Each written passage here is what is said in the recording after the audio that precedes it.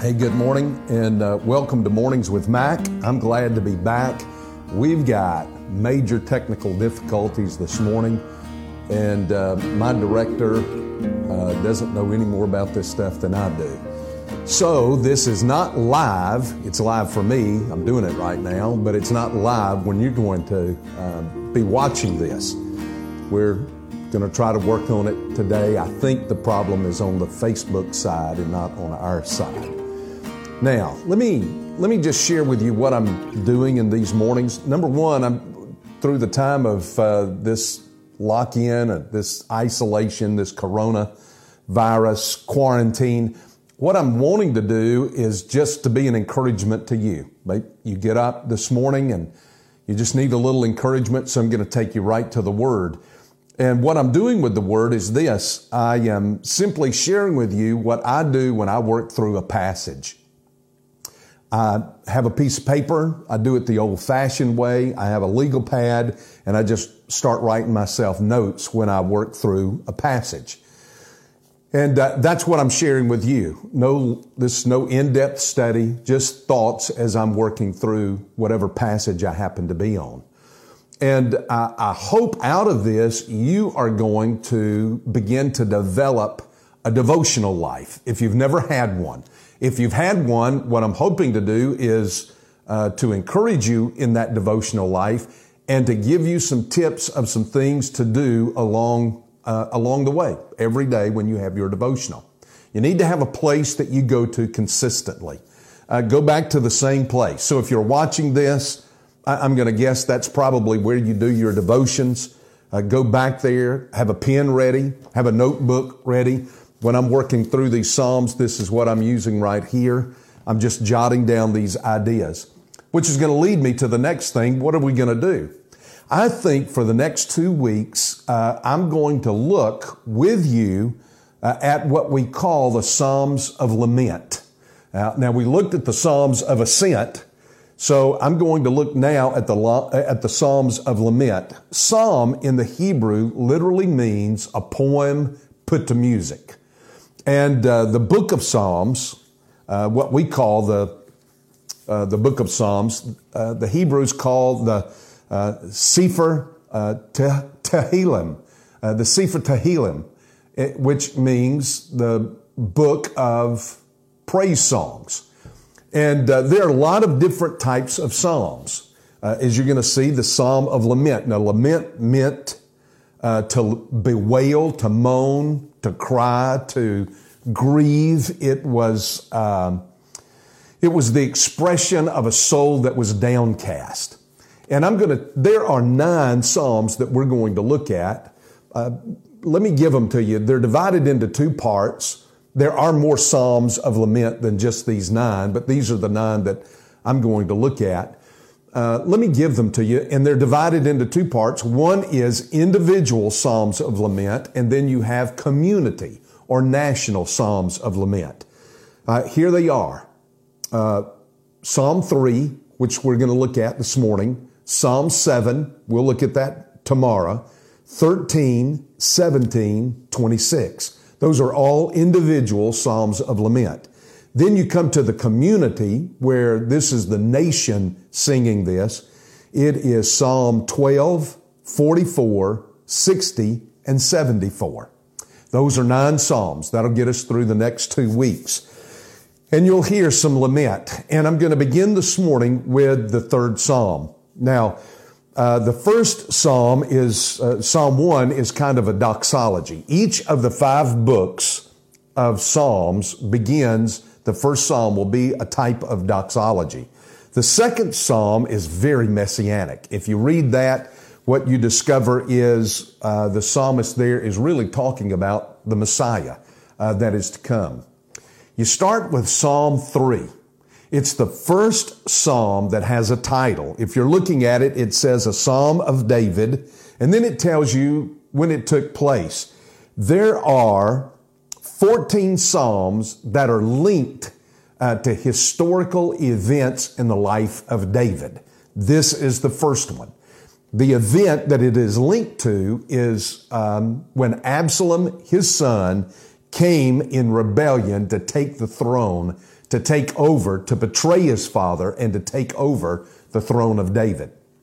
That's the historical setting of this. So we're going to go back to 2 Samuel chapter 15 and 16, and let me just kind of catch you up to the event that leads up to this psalm. I rather think David wrote this when he was fleeing Jerusalem.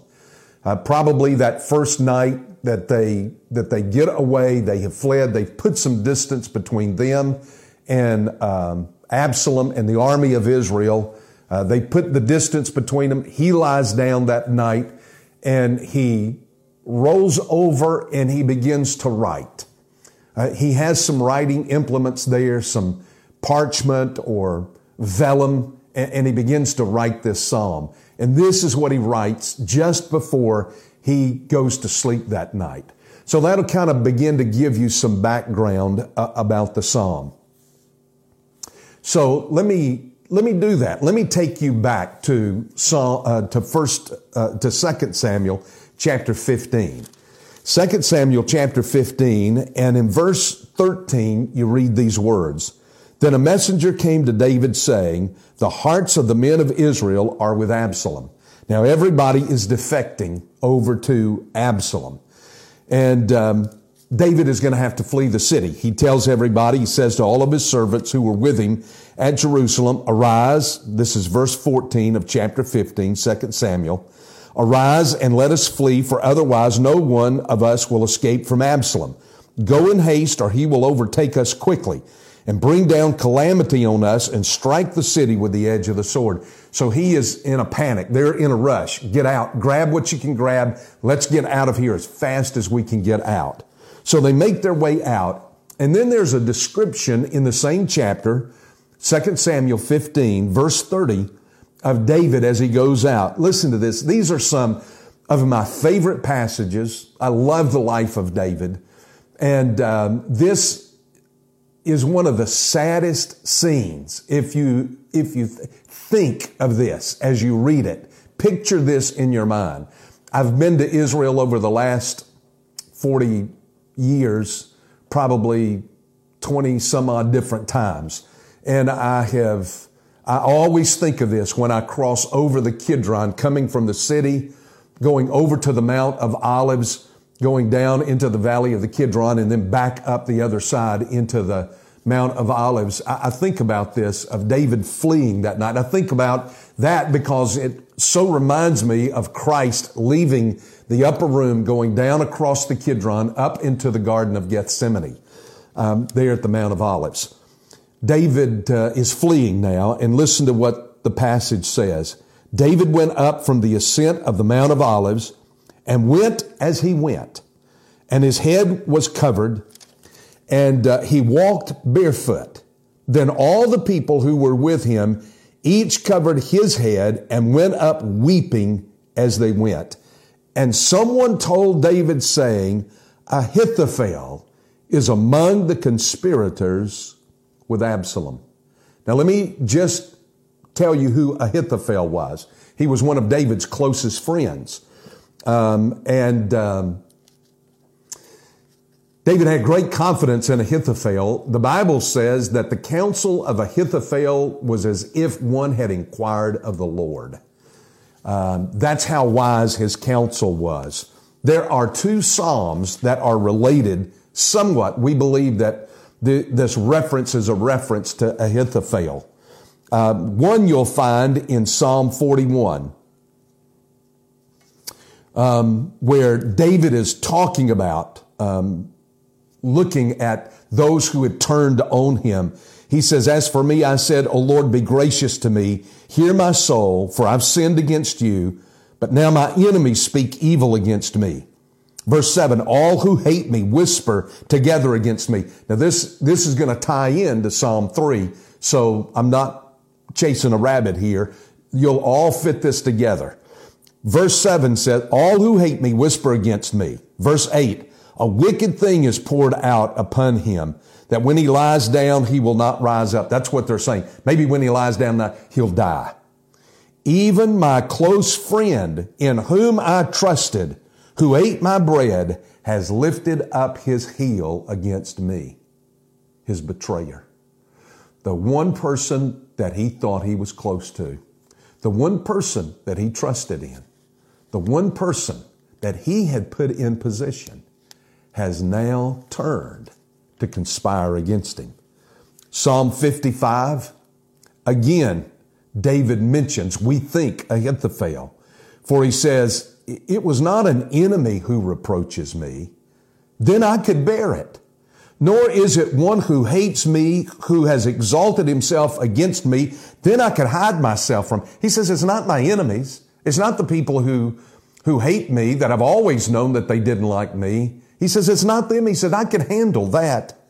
But it is you, a man, my equal, my companion, and my familiar friend. He says three things there about him. He says, you were my equal. He says, I treated you just like you were my brother, my companion, and my familiar friend.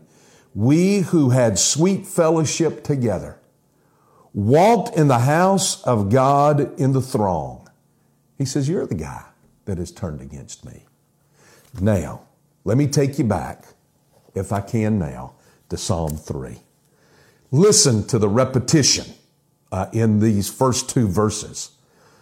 O Lord, how many are my foes? Many are rising up against me. Many are saying of my soul, there is no salvation for him in God. Did you hear the repetition of many? Many are my foes. Many are rising up against me. Many are saying of my soul. I love that song that the Brooklyn Tab sings, that this literally is their opening line in that song. Many are they who rise up against me. There's David fleeing the city of Jerusalem. He is king. His son, of all people, his own son now has turned in rebellion against him. But not just his own son, his close companion, his friend, his equal, the one who was very familiar with him, now has betrayed him. Ahithophel in the Old Testament becomes a type of Judas in the Gospels. This is David's trial. This, all that I've shared with you, is verse 1 and verse 2 of Psalm 3. But now this is what I want you to see. What do I do? Have you ever felt like that? I've been betrayed. Somebody has conspired against me. People that I cared about, people that I put in position, people that I loved, people that I put my trust in, people that I put my arm around, people that I worshiped with and stood next to in the house of worship and shared worship with. That very person now has turned and is conspiring to kill me, conspiring to end, maybe not literally kill you, but conspire, do away with your job, do away with your position, do away with your influence, do away with other people who think well of you. They can't stand that. That's what's happening to David. He's losing everything here. What do you do in a moment like that? Well, verse 3 and verse 4 show you, what do I do in the midst of panic? What he's going to tell you is this. I've shared with you, look for that one single thought. Look for that one central idea. And in that passage, state that idea. God's peace comes in the midst of our panic. That is the psalm right there. Now listen to verse 3. But you, O Lord, are a shield about me. There's his assurance. My glory and the lifter of my head. Love that verse. But thou, O Lord, are a shield for me. My glory and the lifter of my head. In the midst of the panic, in the midst of the betrayal, in the midst of those who turn against me, do you hear him say, many are saying of my soul? He said, not everybody is chasing after me, but now they're all now saying there's no salvation for him. He can't be saved. He can't be redeemed. There's no altar for him, no sacrifice for him, no blood for him, no priest for him, no high priest for him. It's beyond help. He's got to go. Been there. have been there. But thou, O Lord, art a shield for me, the glory and the lifter of my head. That in the midst of all this panic, my trust is in you. Listen to what he says. I cried aloud to the Lord. There is his appeal to God. His assurance is, oh Lord, you're a shield about me. You got me out of the city. You got me across the mountains here. You've got us out now into the wilderness. He goes back to where he used to hide from Saul. Now he goes back to that place. He said, my assurance is you're a shield about me. And here's my appeal. I cried aloud to the Lord, and he answered me from his holy hill. Now you come to the third part of this psalm. By the way, I've not mentioned these there are three in this psalm, little Hebrew word, Selah. We think it means to lift up. We're not exactly certain what it means. To me, it seems to be saying, look up now and just stop for a minute and think about what's just been said.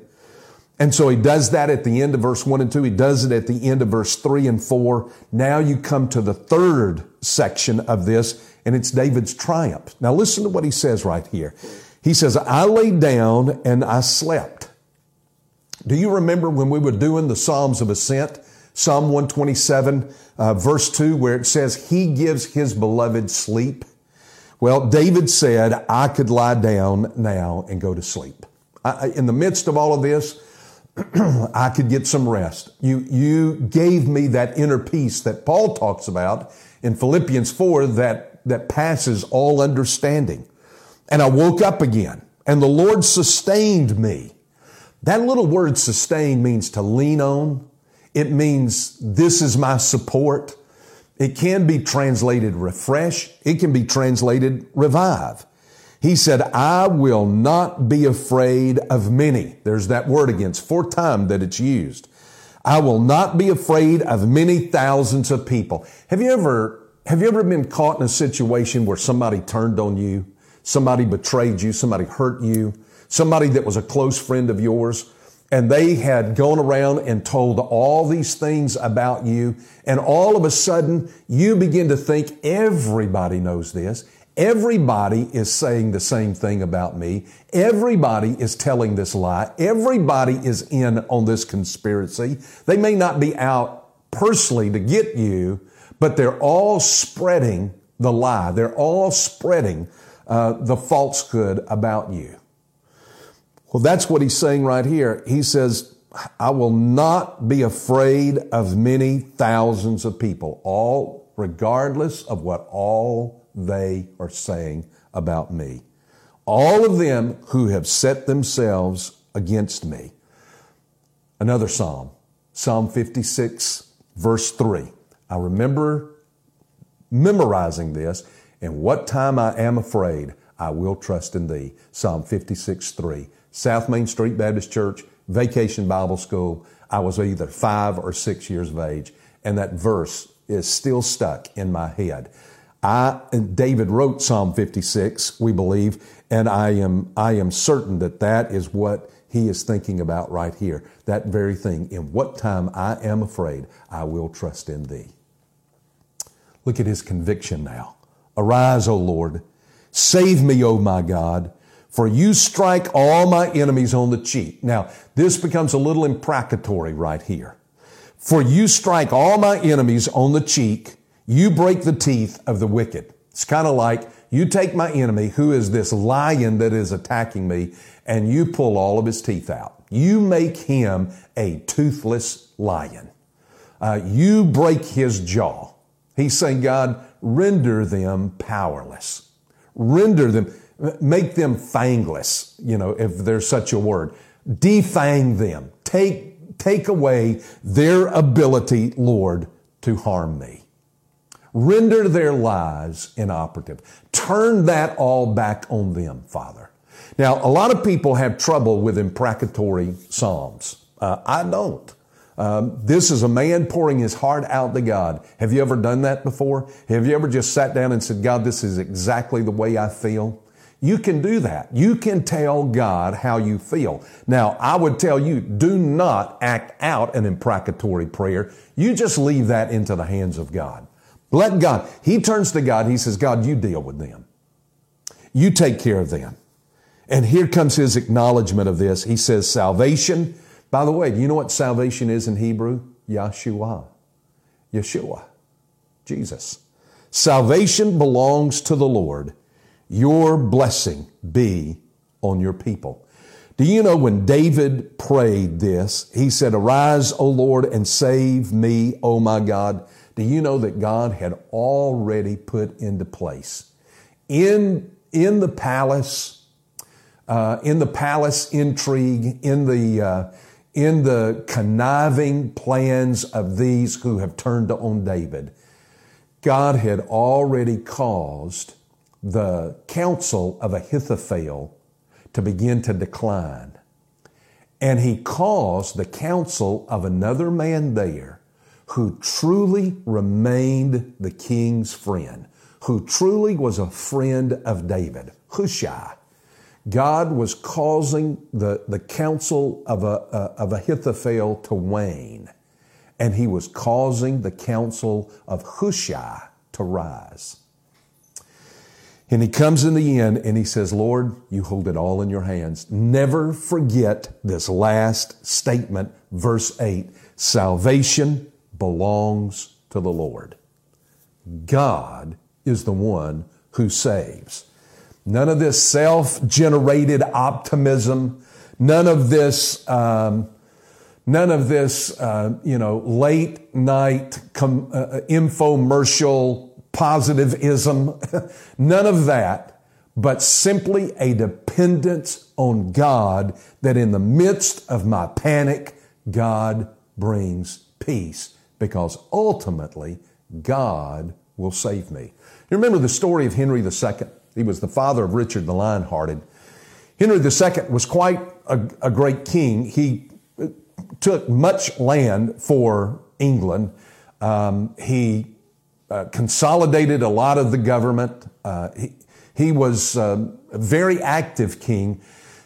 And when the Archbishop of Canterbury died, he thought, okay, I'm going to appoint Thomas à Becket to this position because à Becket will help me rein in the church here in England. He'll help me regain a little bit of control back of some things that had really gotten out of control and was over into the hands of the church.